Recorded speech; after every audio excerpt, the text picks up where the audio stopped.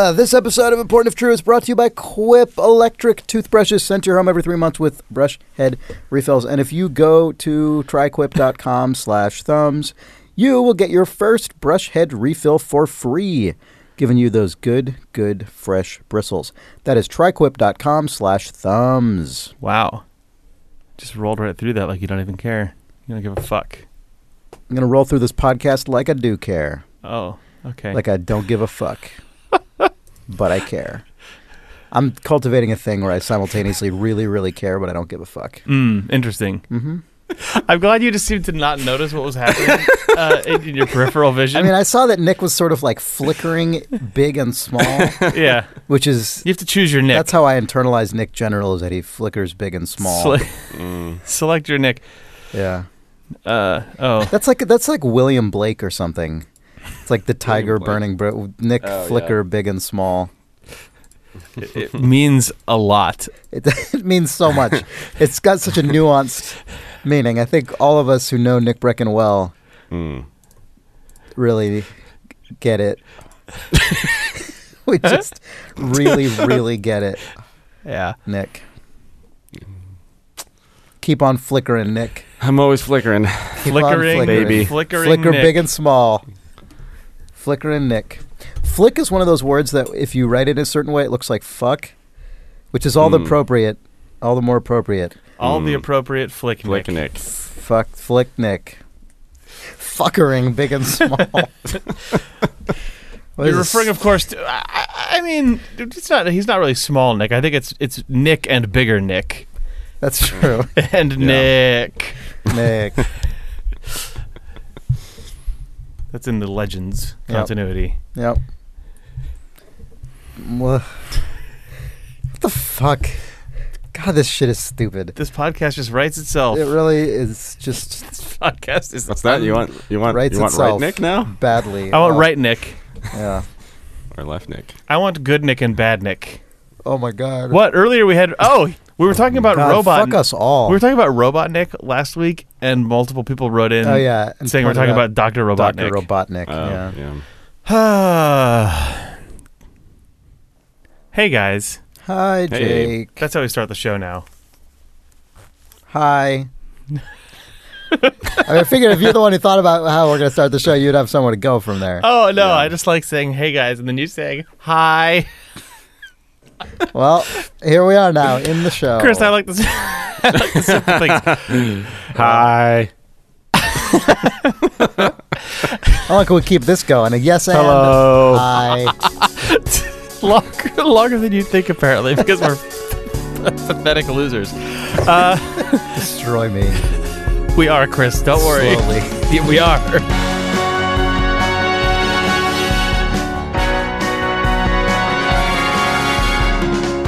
It's January 18th, 2018. And this is Important If True. For Idle Thumbs, I am Chris Remo. I'm Nick Brecken. Hi. Hi, I'm Jake Rodkin. Oh, hi, Jake Rodkin. Hey. Oh, hi. Hey. Oh, hi. Hi, guys. Welcome. Hi. Hey. Hi. Welcome to this podcast. Hello. Hey, I got a haircut last night. Oh, wow. Oh, and that congrats. means that thank you, Nick. That means that I saw our friend Landis, the person who cuts my hair and for a longer period of time cut Nick Brecken's hair before you absconded to Canada. That's true. And I'm trying to hold on and see if I can wait. Really? Another few weeks, maybe fly in. Oh shit! Are you doing get the Canada good Landis hair? content? Yeah, I don't know. We'll see. In the absence of doing your Canada beard, which you already have seemed to have implicitly ruled out by shaving. I'm into that. Mm-hmm. I like the idea that you come back to your barber. I haven't cut this hair since. Yeah.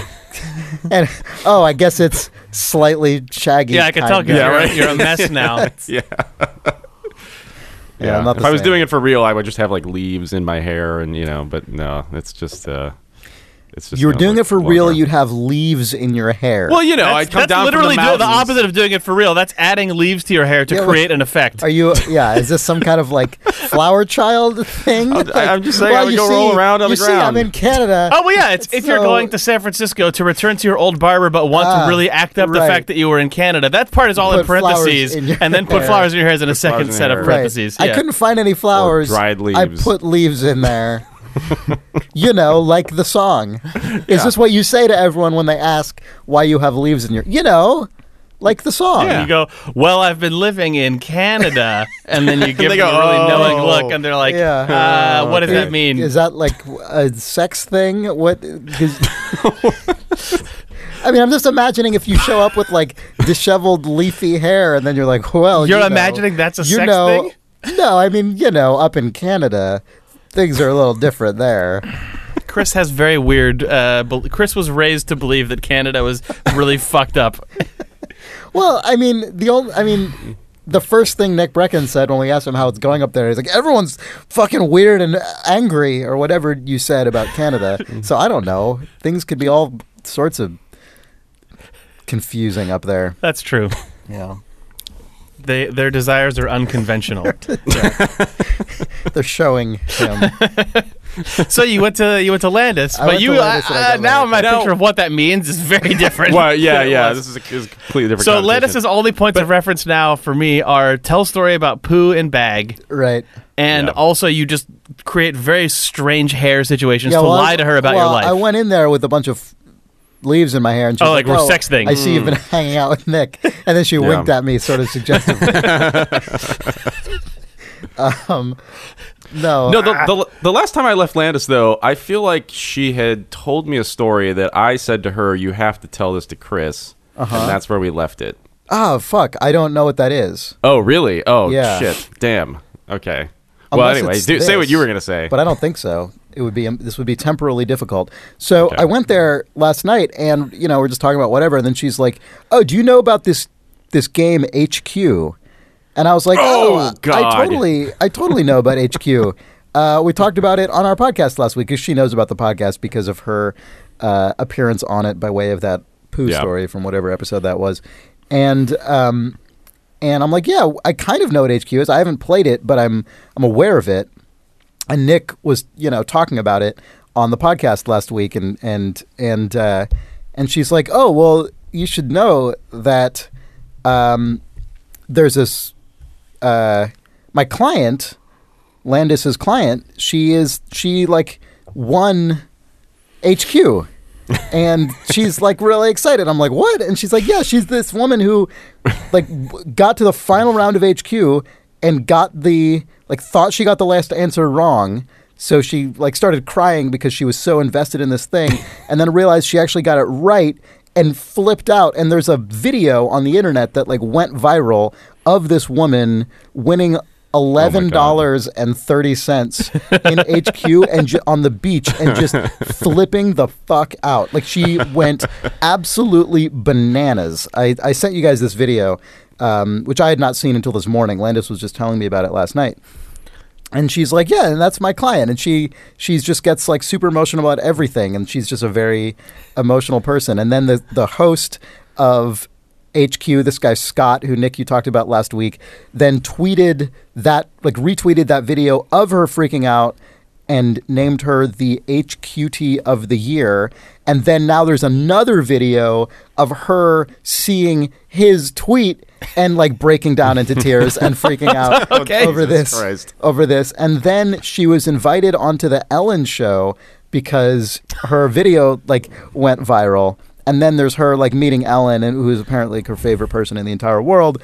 And so the reason this all connected to Landis is because Landis had to touch up her hair coloring and stuff in preparation for her appearance on the Ellen show. Wow. That's incredible. So That's so a crazy- Landis is yeah. now actually one of the 45 brains. Landis is like a meme nexus. Landis is totally a nexus of our podcast because another thing that Nick, I don't even know if we mentioned. So 2 episodes I think ago, you told an absolutely outrageous story about our former Yes. roommate. Oh, about the cocaine smuggling model ship. Yeah. Landis's friend lives with Brandon in our old apartment. Yeah. Which Jake, I don't know if that had been relayed.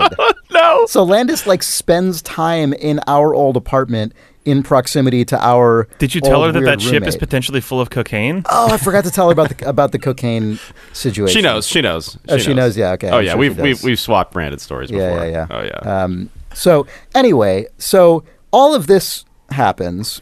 Yeah. And I was like, wow, that's amazing. That's fascinating. Nick was talking all about HQ and how he got super into it and he got super competitive in it and it sort of ruined his life and turned him into a neurotic mess. And she was like, oh, really? Like he like got into it. And I'm like, oh yeah. Like, I don't know if you know this about Nick, but Nick like needs to win things. Like Nick needs to, when Nick like gets involved in a competitive thing, he has to prove superiority and be the winner. And she's like, oh, that makes so much sense. And I was like, what do you mean that makes so much sense? And then she was like, well, Nick was in here a few months ago and I was, we were talking about stuff and I was telling him about when I was a kid and I watched this show called like The Elephant Show or something. And there was this song, Skidamarinka-Dinky-Dink. And I just like wait, loved the it Sharon as a Lois kid. and Bram's Elephant Show? Okay. And Nick was like, that wasn't a show. That was from Sesame Street.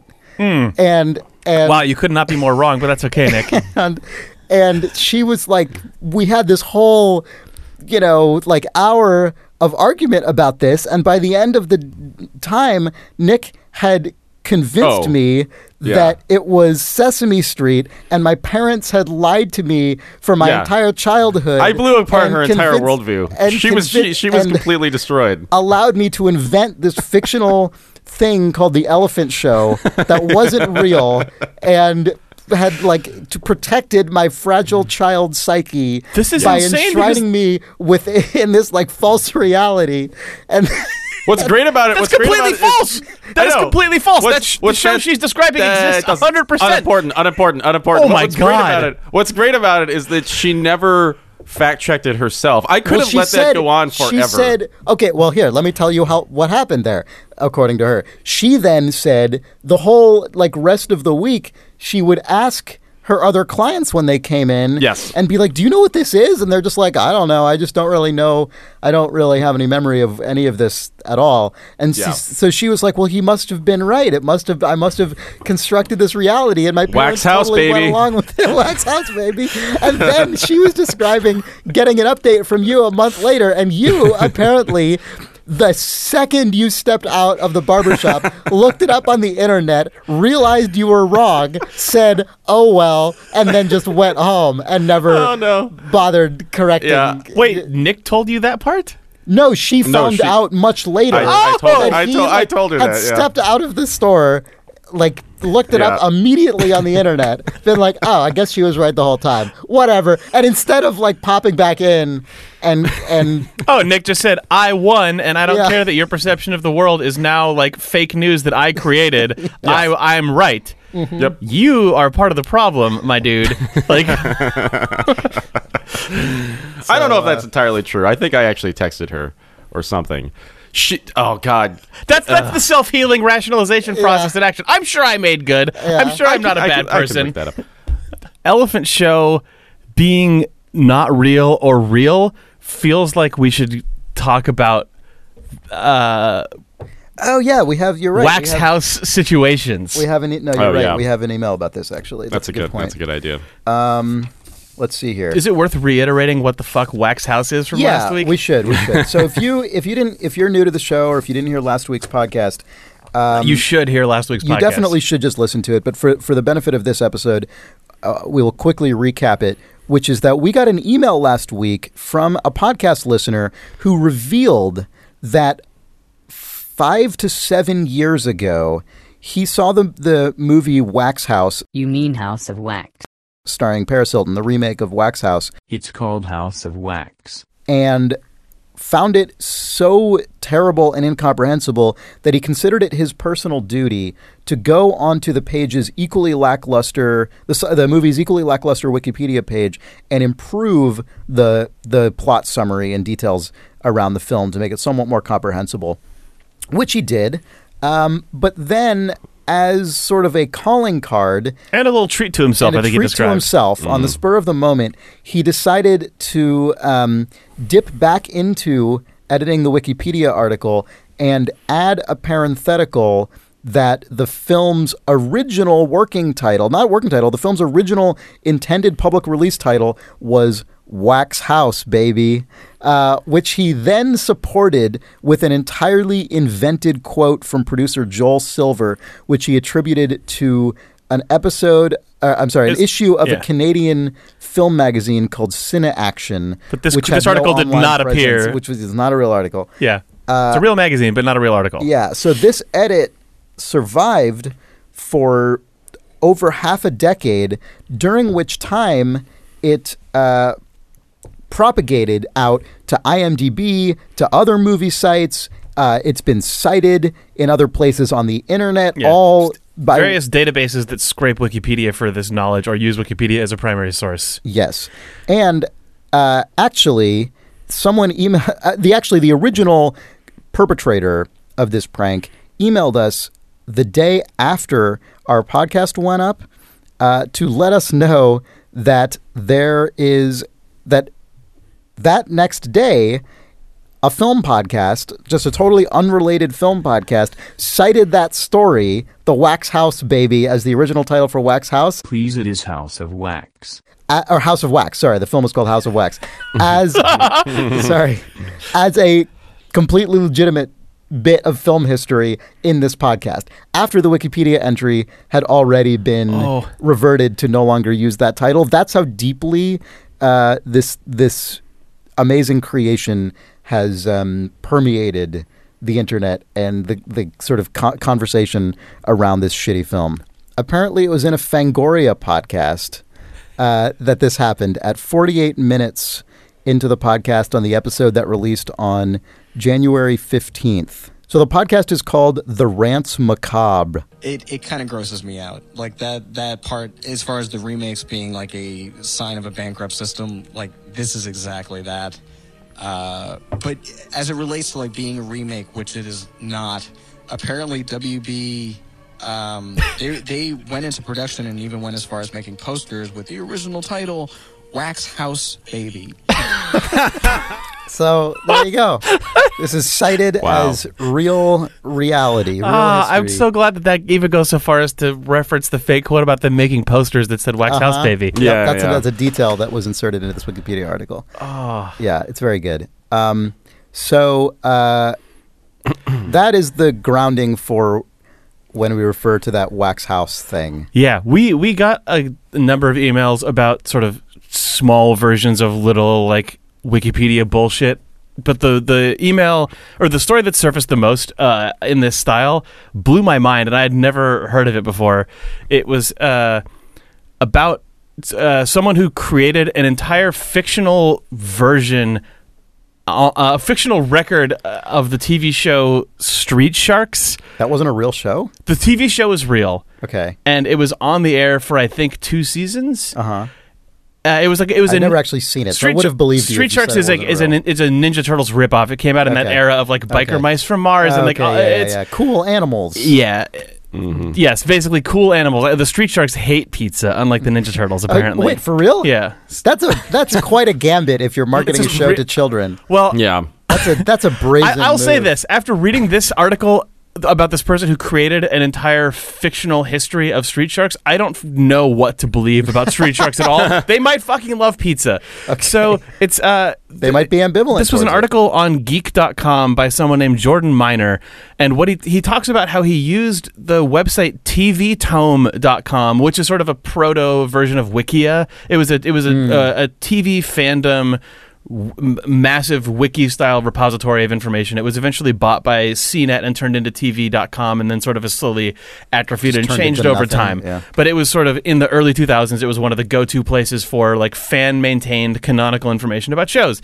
And in this article, he talks about how, really big popular shows at the time were super vetted, and you had to like prove and source things to be able to be given an editorial access. But he realized, no one gives a shit about Street Sharks, so I could definitely become the editor and maintainer of the Street Sharks TV tome.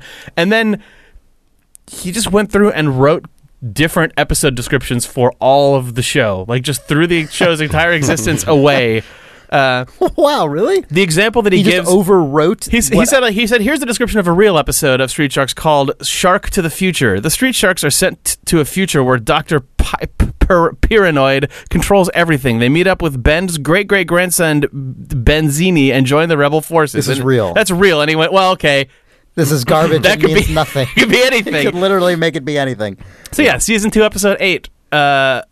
Makeover. Strong yet sensitive Big Slamu was always the most angered by his transformation into a street shark. But when he accidentally frightens Wait, were these like people most of the time, but then they turned into sharks? I guess so. Then they turned into sharks, yes. But when he accidentally frightens a little girl into a coma, he runs off to find a cure. His frantic journey eventually leads him to Dr. Paradigm. He is brainwashed and sent to destroy the sharks. Can our heroes defeat their friends and hope to reverse the effects?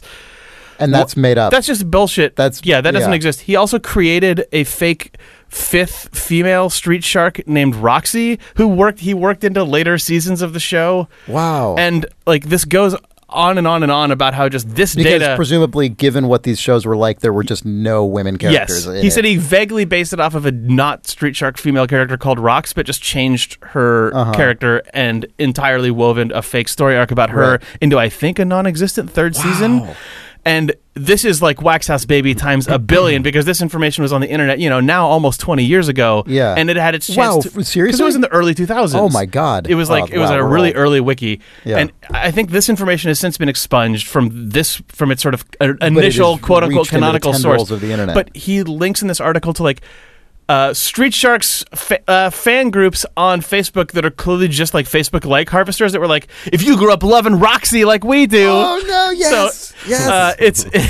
It's just like it is the Wax House Baby of Wax House Has babies. there been like a BuzzFeed retrospective about how Roxy was like the unsung feminist hero of the 90s Saturday morning cartoon? I don't think so. But the other thing that he did was claim that Henry Winkler the Fonz was a guest voice on an episode of Street Sharks. That's pretty good. That's a good and did end up getting like, I bet you didn't know Henry Winkler was on Street Sharks. And like Henry Winkler is still associated with this. When you do Google searches for Street Sharks, his face showed up, and he said that when Street Sharks ended up on Netflix, Henry Winkler was listed in the lists of guest voices, along with Adam West, who actually was in an episode of Street Sharks as a guest voice. So it was like Street Sharks, Adam West, Henry Winkler. That's really good. Yeah, so this guy fucking pulled it off to the max by getting in early enough on this level of this.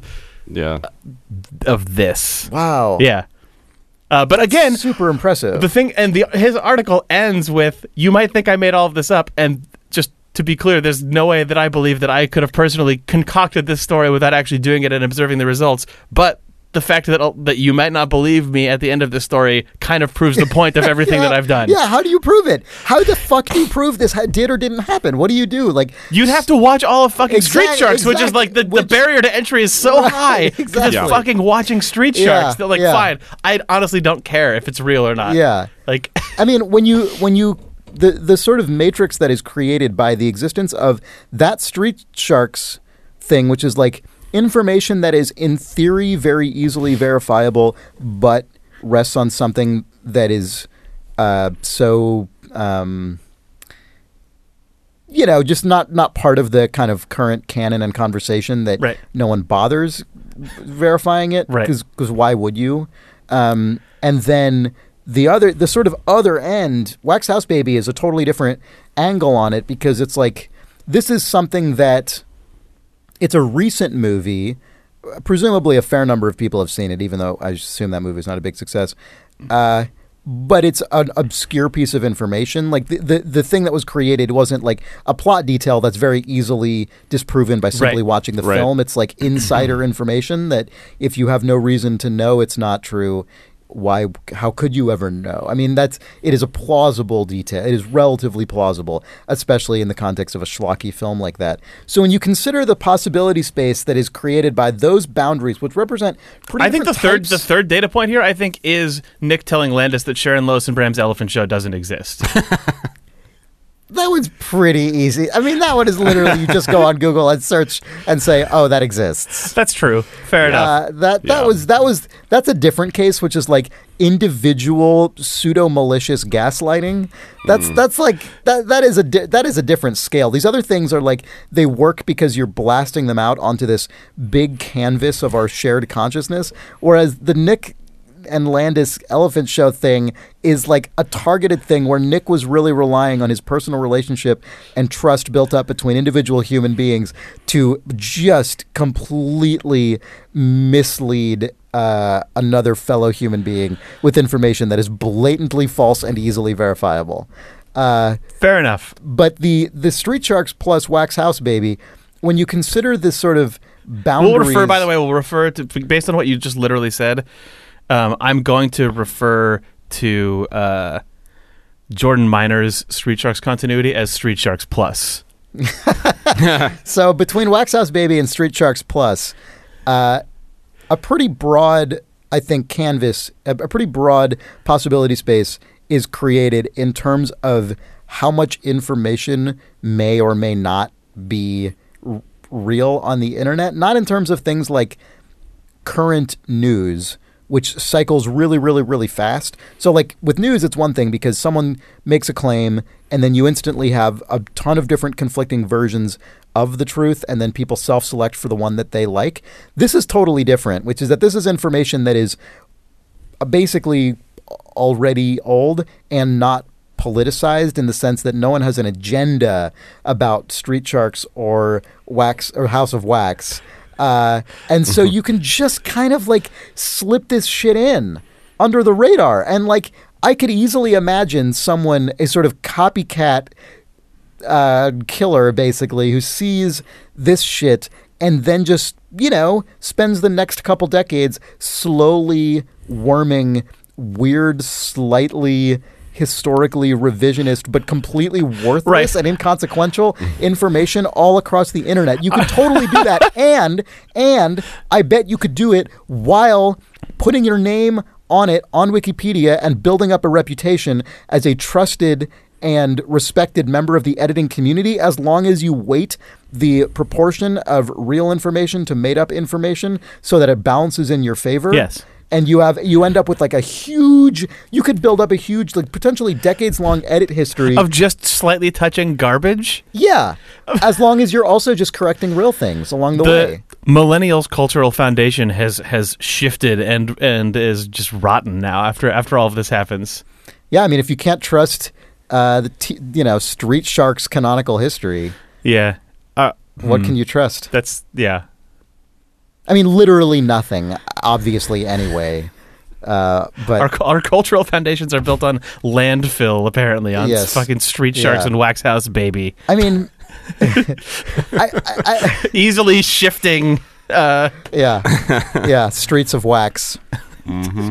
The through line that I was trying to get to with the Elephant Show and Street Sharks and Wax House and all of this stuff is that I feel like people have potent memories about all of these stupid childhood brands and TV shows that you watch forever, and our generation especially places huge amount of import in identifying with and remembering these things and cherishing your shared memory of these things. But they're actually just completely disposable garbage that you can flip a switch and change every detail of all of them. Any one of them is interchangeable, and it doesn't matter. And that's them. where Sharon Losenbram's Elephant Show and Nick saying that wasn't on that show. It was a different show. I feel like that compare and Wax House Baby and the Fonz was on Street Sharks. Right. Literally, that stuff is just like a roulette wheel, or like a bingo machine, ping pong balls that come up that are like Ninja Turtles ripoff, starring sharks who hate pizza, guest spot the Fonz, and you're like, oh, classic! I remember that. Yeah. That's the part of it that I feel like the fact that Nick just could be like, oh, well, that was actually on a different children's entertainment show that's beloved, right? And she's like, okay, I guess it was, right? Like that's just that is not to besmirch the Elephant Show. Machines. No, that's not to besmirch the Elephant Show, which is a great show. I've learned that all three of those personalities were given the Queen's Order of Merit in Canada Good. For services rendered to children's television.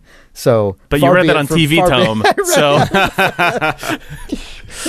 Yeah. We are definitely living in we are all a generation prime for Wax House Baby. And like the people who deface Street Sharks, I don't really have any agenda or point to make with this, but I think there is more than zero line to be drawn between the value that people put in those memories and the ease with which they're defaced but keeps the emotional truth there for people, and the way that you can manipulate actual meaningful news and people's ability and desire to grab on even harder to that stuff as they realize that the sands underneath it are shifting and might not be true.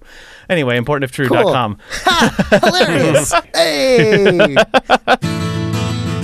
This episode of Important If True is brought to you by a brand new sponsor. Who is, we assure you, is real. Quip, electric toothbrushes. Sent to your home with brush head refills every 3 months. And if you go to tryquip.com, you will get your first brush head refill absolutely free. I promise you, you have never heard this sponsor before. This is a brand new sponsor to this podcast. I've had a Quip toothbrush since I was a kid, Chris. This is my childhood toothbrush. Historical record. We have accepted this sponsorship to really appeal to the nostalgia of all of the Important If True listeners who grew up with Quip toothbrushes as children.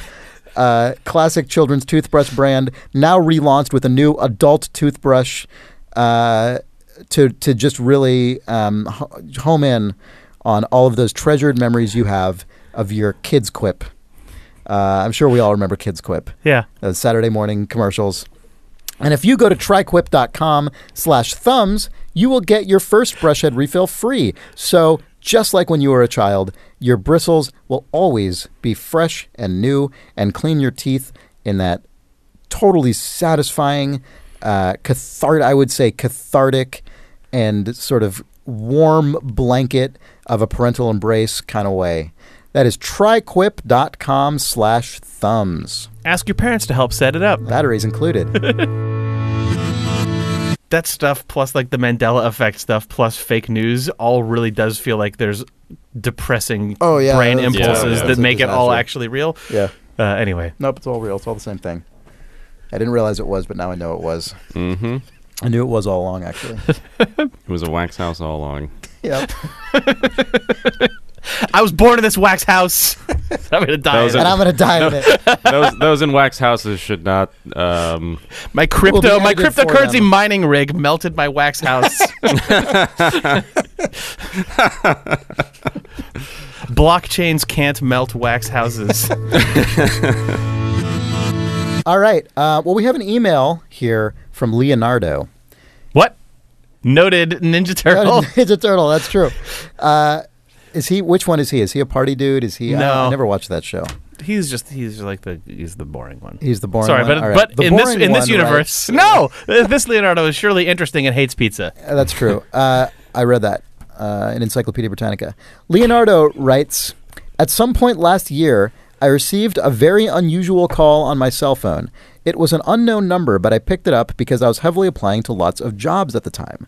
I said hello, and a woman answered. I said something like, "Hi, this is Leo. Who's this?"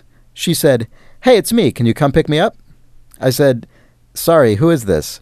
Her voice was unfamiliar to me. Something about the call sounded a little off. She laughed and said, "Oh, come on. It's me. You know who this is, don't you?"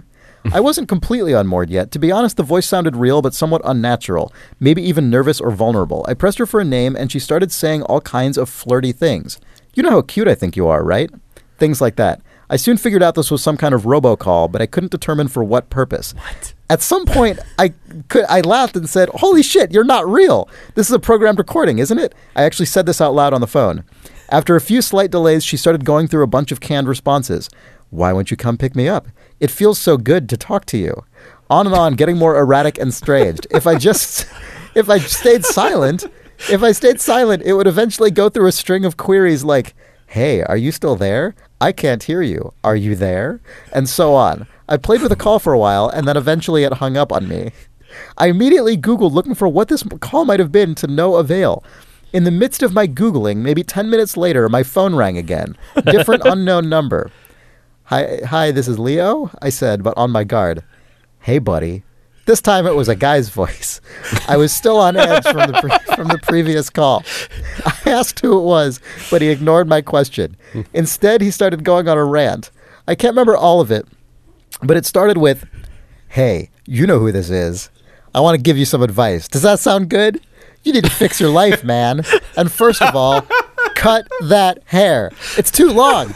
No one wants to see that, man. Come on." This really did unnerve me because I actually had very long hair at the time I received this call, past my shoulders. I got pretty freaked out. I didn't respond. He went through his own version of, "Are you still there, man?" a few times and then hung up.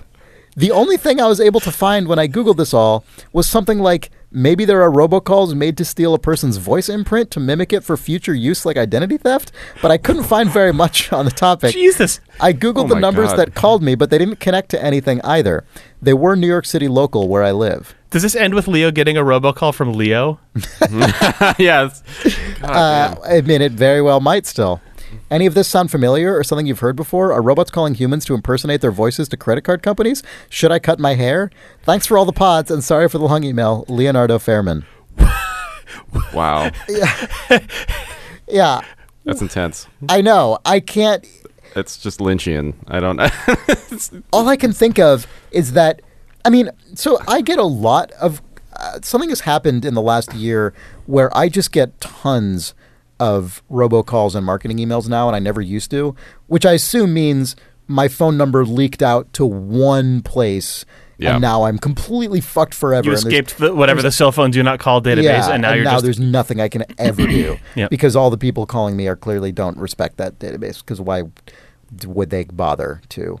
So I just get calls all the time, and I've never gotten anything this dramatic, certainly, but I definitely get a lot of calls that are just inexplicable. Like even just this morning, walking over, the same number called me 3 times and hung up each time without doing anything, and just called me and then called me and then called me. And I'm like, what the fuck is this shit? And I Googled the number, and I just found one other person who was like, it called me 3 times and hung up. And I was like, what the hell? Like, that person died 1 week later. Yeah, 20. Yeah. And so I feel, so you know how on the internet at this point things just feel like they are governed by a sort of intelligence that is incredibly advanced but also completely pointless and kind of idiotic.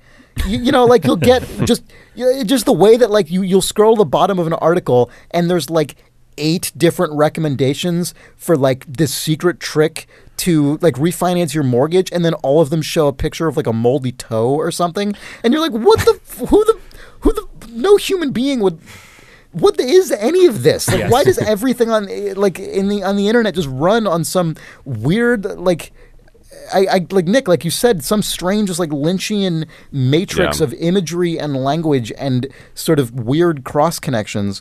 And so all I can think of with Leonardo's robocall is that, I mean, part of me thinks that marketing is getting sort of automated marketing is getting 1, so advanced, 2, so fully stocked by sort of cross-referenced data and kind of like user behavior and sort of starting points, and then 3, autonomous, that sometimes that at this point it just almost exists for its own sake. Oh, and 4, cheap. That's the last thing. It is so cheap to just have a machine send an email or make a phone call or something. Like all of the barriers to traditional marketing, like placing an ad on television or a newspaper, or like sending someone a mailing in the post. All this, like I feel like at this point there's some kind of weird automated marketing like matrix that is self-sustaining and just okay. Sorry, by matrix do you mean sake. like a rows of columns of data or the matrix? I guess the both, marketing. What is the marketing matrix? The marketing? That is a fucking good question. What is the marketing matrix? Because you say all this stuff about like, oh, it's affordable and you can just easily make people call you and have voices ask you questions and tell you to cut your hair. Why? I don't know. Why? The moldy toe that talks about refinancing your home.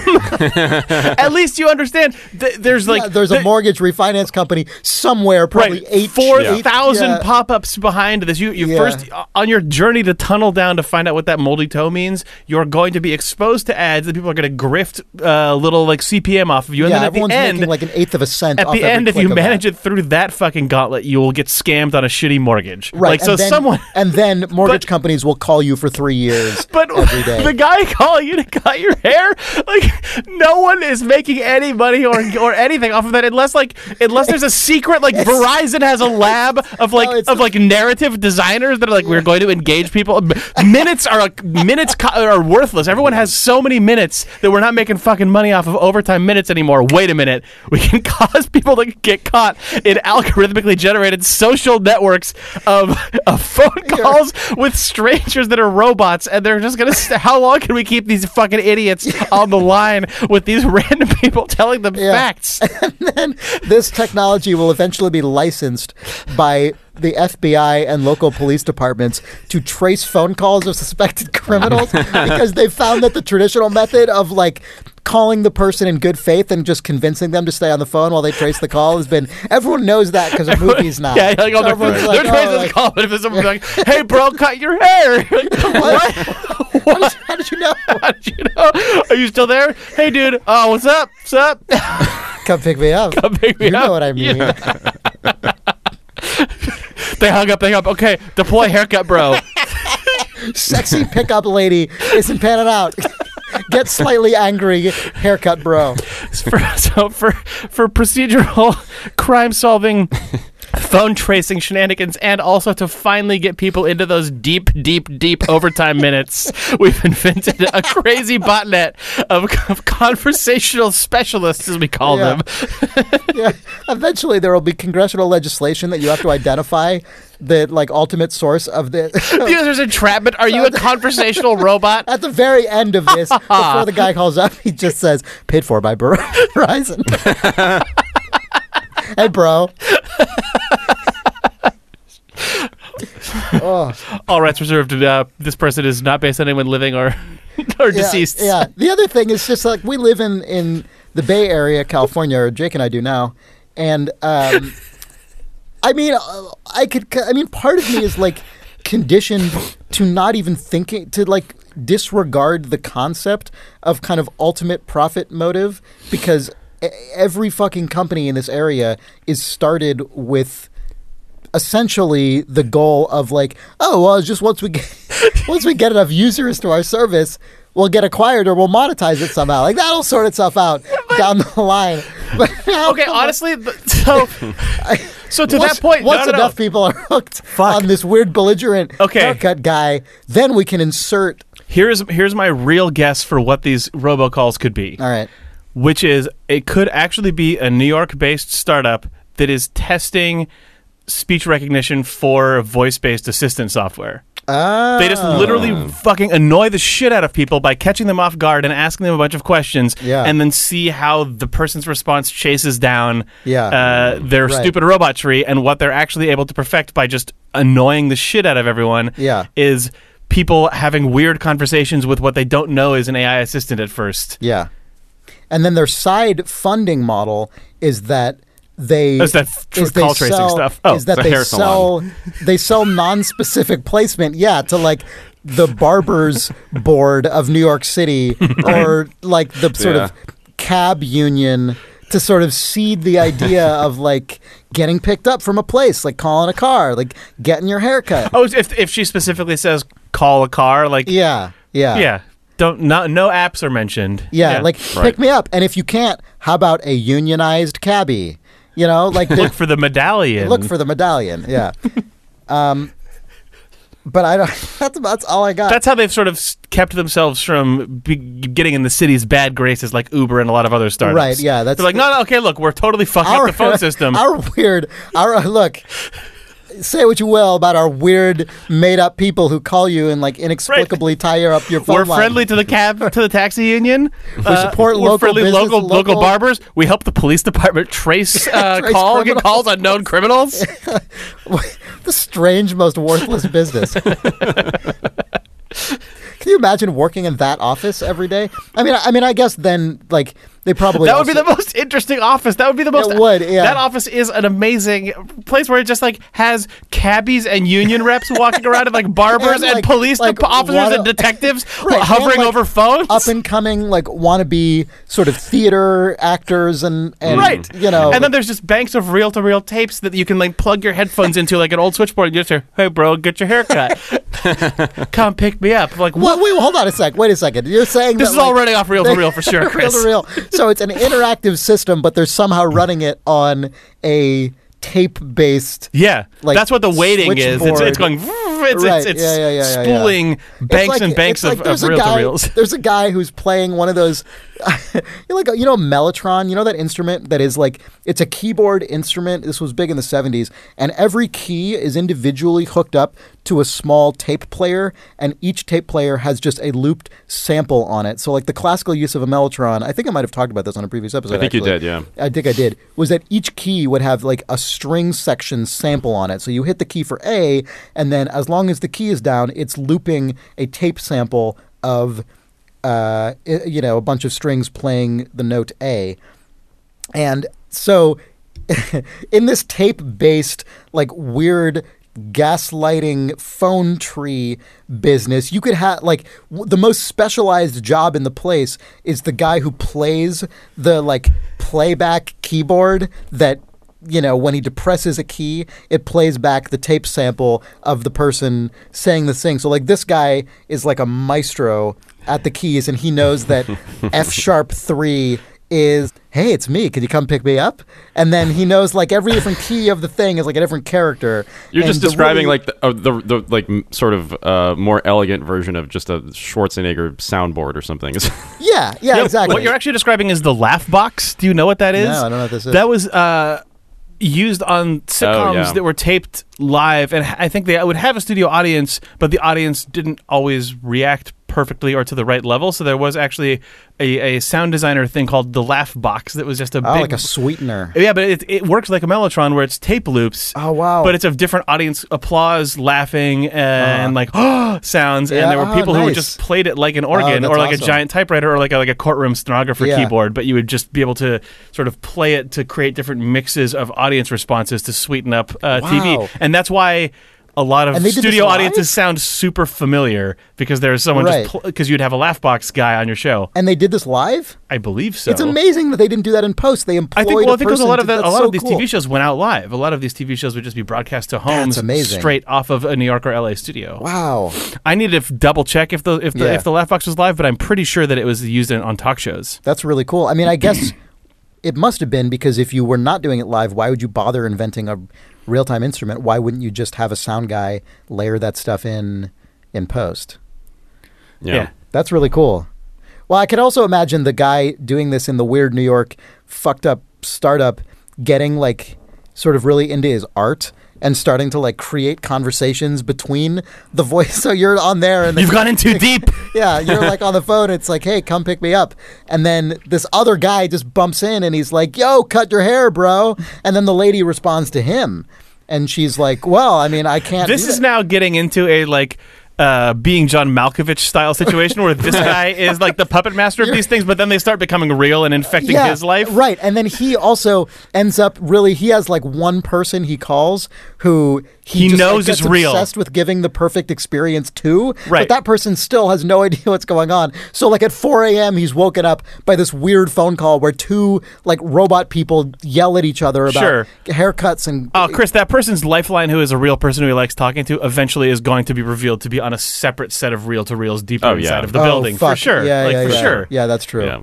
Yeah. But then it's ambiguous as to whether or not those are recordings from his calls or if that person has been Right. generated the entire time. Yeah, eventually this whole movie is just going to zoom out into a rear window style or cross section of just the whole facility with dozens of people all like plugging in the switchboard just stuff. ruining and each all other's lives, and all- thinking they're doing all just something very catfishing each Sorry, other yes. in a I used differactal the of- sentence, but all of these people in the same space ruining each other's lives, thinking they're doing something important, and that camera then just views out to show the city in which we're recording this podcast. Yeah.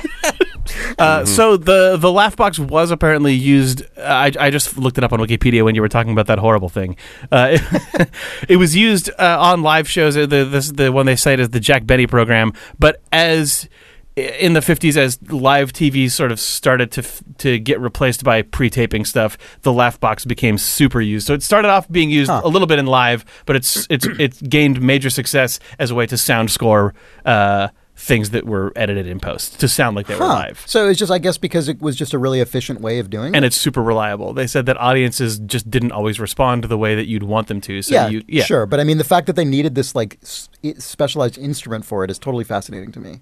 It seems like it was such a common thing to want studio audiences that this guy could just bring in a box and you wouldn't have to spool and unspool a bunch of multi-track editing. You could just have a guy run it like a musical instrument of an audience. That's really cool. Yeah. I feel like that totally bolsters my suspicion that there would be at least like a rogue agent inside this strange startup who would get so involved in the intricacies and artistry of his craft. That thing was called the Laughbox, and it was made by someone named Charles Roland Charlie Douglas. So it's my assumption. Whoa, Charles Roland Charlie? Yeah. What the Charlie's in quotes. That just refers to his first name, Charles. Yeah, well, who knows, Chris? So this is, I'm sure we've stumbled upon someone who's trying to bring back the Laughbox. Mm-hmm. I think that's it. Leonardo, we nailed it. We got it right. That took a long time to get there, but we did. Yep, we got to exactly the correct answer. Tell it to Charlie. Tell it to Charlie. Yep. And he will record it and then just sell it to Amazon. Mm-hmm. Yeah, it's just our fractal gaslight reality. Well, shall we endorse? Yeah. All right. Jake, what is your endorsement? I would like to endorse a podcast. It's actually, Chris, it's a podcast I was just telling you about the other day. I knew it. I knew this was going to be your endorsement. It's easy. Yep. It's a podcast called The Director's Cut. It's a podcast made by the Directors Guild of America. It's a podcast that it seems like a surprisingly small number of people know about for what it is. I had never heard about it. Which is, it's a podcast of film directors interviewing other film directors about very recent movies. It's I think what the podcast more or less is Q&A sessions from Directors Guild of America screenings at their main theater in Los Angeles. But what that means is you'll end up with a podcast episode in which Quentin Tarantino is interviewed by Christopher Nolan about The Hateful Eight, or a recent episode where Patty Jenkins interviews Steven Spielberg about the movie The Post, or I'm very excited to listen to that. Or Spike Jonze interviews Rian Johnson about Star Wars The Last Jedi. Like, it's the combination of the big named Hollywood directors that they have interviewing each other about their movies it's surprising when you just read through the names on this podcast. A-list names, basically. That does mean that the episodes are honestly pretty hit or miss. Like, some of these people just aren't great interviewers, and sometimes the director isn't in a space to talk about their movie either with distance or just because the Q&A is weird, or frankness. But if it's a movie you're interested in and one of the two directors' names is someone you're interested in, it's always worth at least sort of dipping a toe in, because some of them are really good. Mm-hmm. Who was it who interviewed P.T. Anderson about Phantom Thread? Rian Johnson. Oh, wow, that's really interesting. Yep, and there's also an episode, their very first episode was Martin Scorsese interviewing Steven Spielberg about Bridge of Spies. It's like, it's just a ridiculous collection of people. Yeah. I haven't listened to any of these yet, but the two I have downloaded are Phantom Thread with Paul Thomas Anderson and Rian Johnson, and The Post with Steven Spielberg and Patty Jenkins. I'm really excited about both of those. Oh yeah, there's an episode where Paul Thomas Anderson interviews Adam McKay about The Big Short. Like, it's a cool thing. It seems like they've only been doing it for a few years. God, it really does. I mean, I know this is so obvious to everyone, but it is really shocking how much this reveals how just all directors are white guys. Yep, it's it's really notable. Yep. Yeah. I mean, more than almost Patty any Jenkins. other Patty Jenkins showing up for The Post is like one of the few women in this entire podcast. Yeah, that's a bummer, but it does seem like a super interesting. Yep. Cool. Thank you for bringing that to our attention. Yeah. That's The Director's Cut by the Directors Guild of America. Yep. Cool. Chris, what are you endorsing? I am endorsing. What am I endorsing? Oh, my endorsement is sort of a sequel. I realized, almost an echo of my last week's endorsement. I thought you were about to say almost a threequel. You could call it a squeakquel to last week's endorsement in which I described my recent purchase of a very large hard drive and then my sort of collecting and archiving all of my computer crap that has accrued over the last like decade and a half onto it, and in the process sort of going through all of those digital memories and sort of like scrubbing through almost half of my life basically. I didn't really plan this, but in the intervening week, I ended up actually doing the same thing with all of my physical memorabilia. I don't know if you guys do this at all, but in general, I like getting rid of stuff. I don't like sort of having a lot of physical things, except for two categories of things I can just not ever bring myself to get rid of. One is media, really specifically books and music. So I just almost never get rid of books, and I almost never get rid of records or CDs. For just I just. And the other, I imagine, is hair and fingernails. Yeah, the other is newspapers. No, the other is old National Geographic back issues. Yep. The other is just like the memorabilia that I pick up from like video game trade shows. Oh, God, Christ. Sorry. That was true for a while until I it all went in the garbage. But no, I mean stuff like tickets to like museums in other cities, or, you know, if you get a postcard from someone who is in another country, or, you know, just like anything that is super specific. It's like just scrapbooky stuff, right? Scrapbooky stuff. I've never actually made a scrapbook, but I can never bring myself to. That's not true. I don't save receipts and shit, but just like anything that has sort of some like physical. Sorry.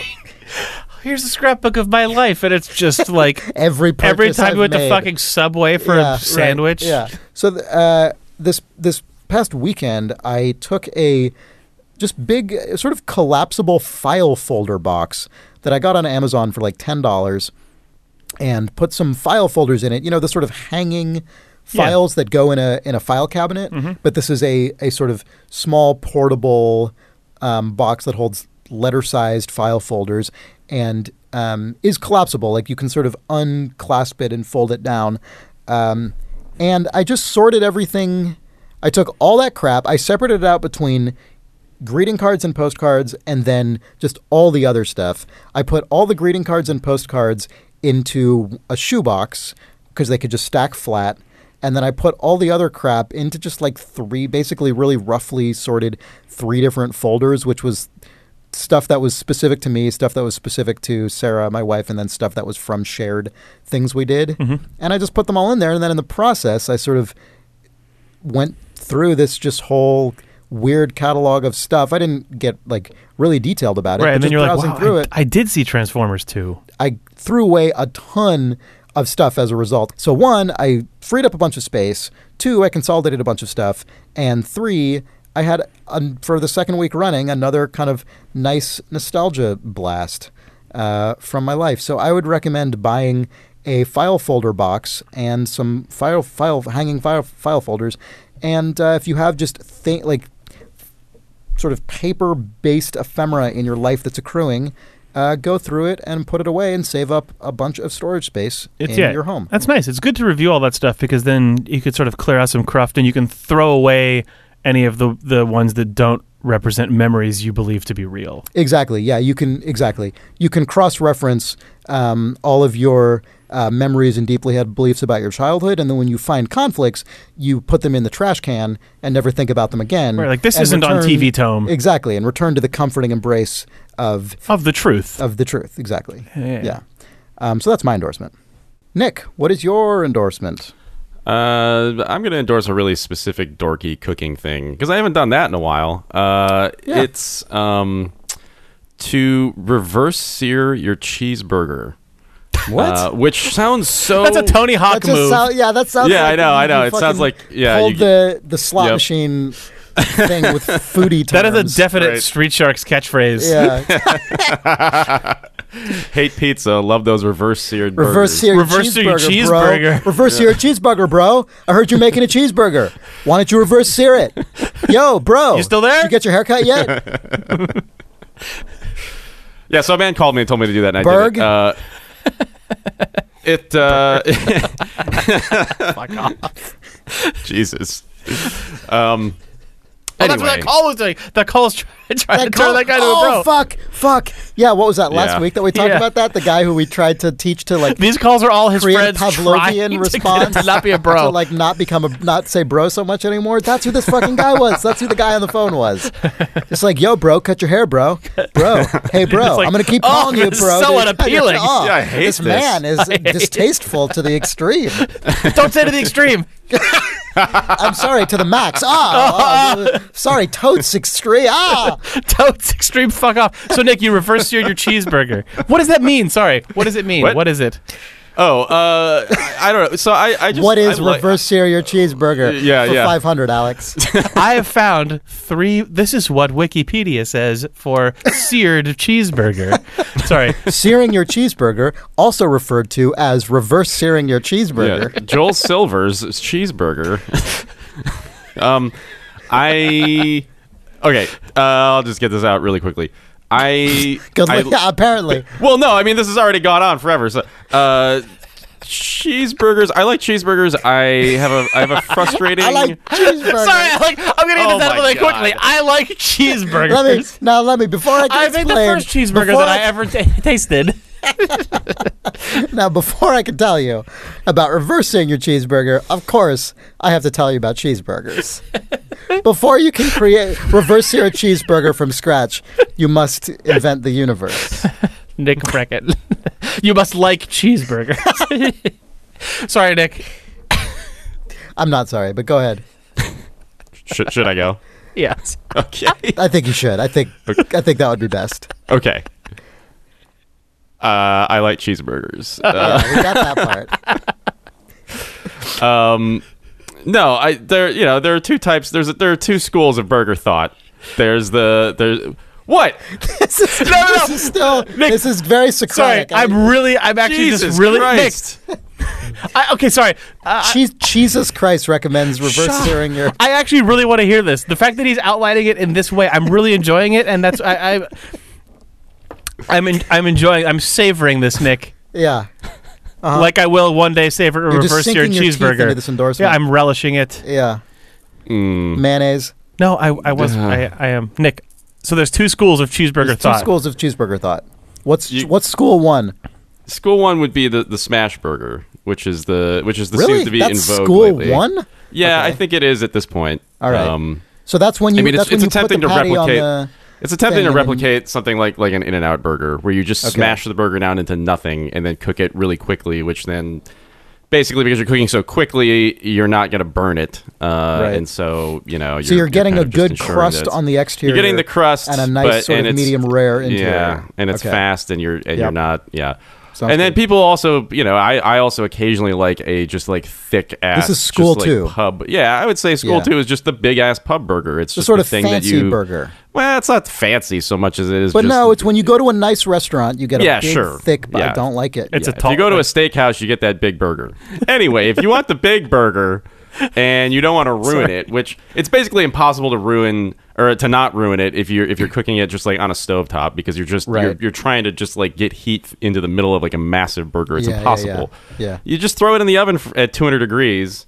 And just cook it until, like, just like you would like a steak at this point. If you reverse sear a steak, you Or just like a cook it really meatloaf, slowly. basically? Yeah, I mean, you just cook it really, really slowly for like 20, So it just slowly 25 minutes. reaches the intended internal Slowly temperature reaches the without intended thing, overcooking and then the you- outside of it, Yeah. presumably. Yeah, and then you Yeah. sear it on the stove, and it's just like it's a no-brainer. I don't know why. So what is the reverse? Why is it a reverse? How do you reverse that? is the No, idea no, because that is the reverse sear. I mean, the reverse sear being you don't. What's you don't, the regular Like, sear? it's you sear it after as opposed to searing it, at the beginning. He's saying instead of searing it to cook it, you cook it from the inside by raising its internal temperature, then sear it at the end. It's not Okay. actually reverse. It's just a post sear. Well, yeah, basically, yeah. All right, I mean, they call it, post-sear. like cooks call it the reverse sear method. Yeah, it's not technically Uh-huh. accurate. Anyway, it's Not what I read. it's a good way to make a cheeseburger. It's fine. Is there a guide we can link to about this? Yeah, there's a recipe I can. Okay, we'll put it in there. It's a Serious Eats thing. Yeah. All right, that wraps it up for this episode of Important If True. Thank you for joining us. Oh, you're welcome. On this podcast. If you like this show, please consider recommending it to a friend or hell, a family member. I don't even know that I've said that before. You could recommend it to literally anyone, and we will be equally appreciative. Our website is importantiftrue.com, and there you can find all the places our podcast and sort of general presence can be found on the internet. And if you have a question for us, if you need us to solve some kind of problem or give you some advice about something or other, figure something out, you can send that to questions@importantiftrue.com, and we, as usual, will do our very best. If you would like an ad-free version of this podcast, head over to patreon.com/idlethumbs, and the details of how to sign up for that are explained.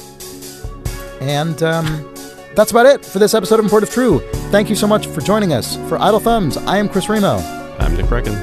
I'm Jake Rodkin. Wax House, baby! No. Someone on the forum called you out for that. You cannot dilute the meaning of Wax House Baby by saying it at the end of the episode. I think that Wax House, that's like, you just can't. Yeah? I feel like you can stay spicy because that's what that actually means, but don't say Wax House Baby because that just, Wax House Baby means, it has meaning, Chris. You can't destroy our language like this. I mean, I can. I don't but want I think you what to. you're doing is recommending I not. I'm recommending you don't. I think the potency of Wax House Baby should not be ignored, and it should, in fact, be preserved. I think that's fair enough. I think your secondary endorsement is not destroying our shared language. Yeah. And I think that that's fair enough. And my tertiary endorsement is stay spicy.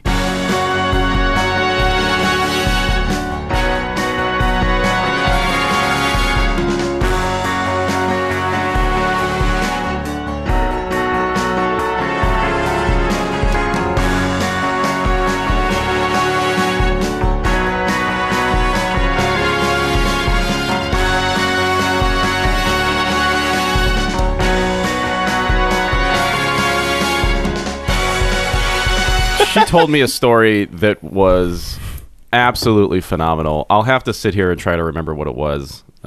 It was so good. I immediately just said, this is content, and I want you to tell it to Chris. Oh, and man. then I can't remember what it was. Oh, God. I don't have to Was it figure the thing that with out. the Israeli general? Yes. Oh, my God. I don't know if it's content, actually, but that was an Yeah. insane story. That's what it was. Yeah. Yeah. I'm looking forward to that Landis story, by the way. Nick, I feel like before that comes up, one of us has to, or maybe both of us collaboratively have to, like, write it out or something, because I don't trust, certainly myself, to ad-lib that from memory. Nick, I'm sorry for stepping on your hamburger. That's what we call the reverse sear, is when Nick starts telling an endorsement and then we turn it back around. And then we roast him. Carefully and slowly to 200 degrees. Would be ruin his endorsement, as I like to call it.